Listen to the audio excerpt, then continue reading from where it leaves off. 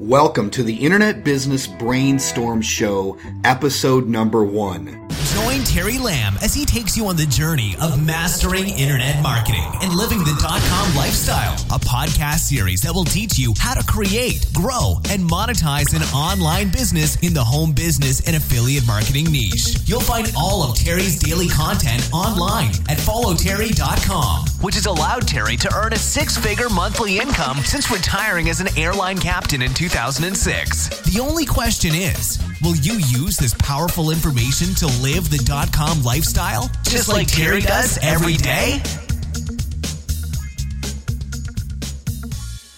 The title of today's video is Can You Succeed as an Amazon Affiliate? Getting started online with Amazon as an affiliate is one of the very first types of business directions or business opportunities that brand new people seem to get into. And I want to discuss the pitfalls and the reasons why this is not the best idea or really even a good business idea these days compared to how it used to be. We'll talk about the differences and I'll specifically show you why being an Amazon affiliate today, 2014 and moving forward, is probably one of the worst decisions you can make. The very first concept is this: the low affiliate commissions, 4 to 6 cents on the dollar.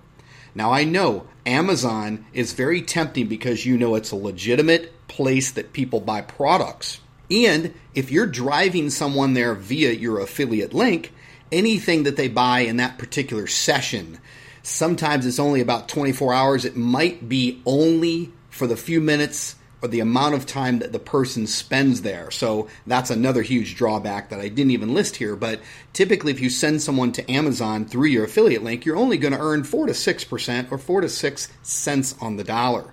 Unless they're buying a lot through your particular session. Again, their cookie does not last more than per session. So if that person goes, adds some items to their cart, decides to close down the browser and come back and purchase later, you are not going to get the commission. So there's all sorts of drawbacks. It's just not the best place, especially to start if you want to be an online business owner, entrepreneur, or specifically in the affiliate marketing field.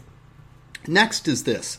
The majority of people go directly to Amazon to search for products. And here's why that's a problem for you as an affiliate. Back in the day, early 2000s, people would build websites that would rank in the search engines, that would rank at the top of Google when someone was at Google searching for a product.